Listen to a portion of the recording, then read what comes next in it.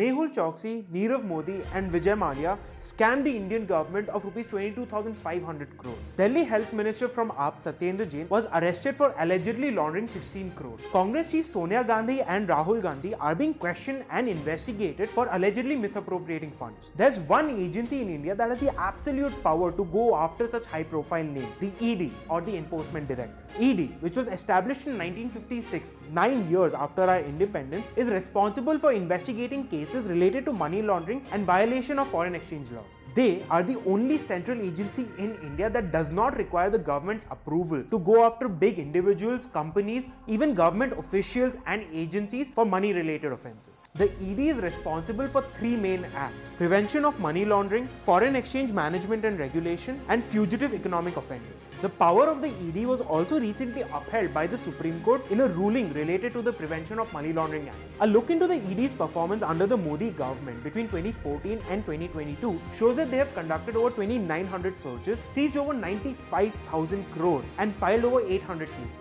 But the ED has also been accused of extracting political leverage as part of the central government. While opposition leaders like NCP chief Sharad Pawar, Congress chief Rahul Gandhi and many more have regularly come under the ED scanner, the same cannot be said for those belonging to the ruling party. The agency has also been able to put several influential politicians into judicial custody, two of them being Congress members P. Chidambaram, who was sent for 100 plus days, and DK Shiv Kumar, who was sent for over 80 days. So what do you think about the ED? Tell us in the comment section.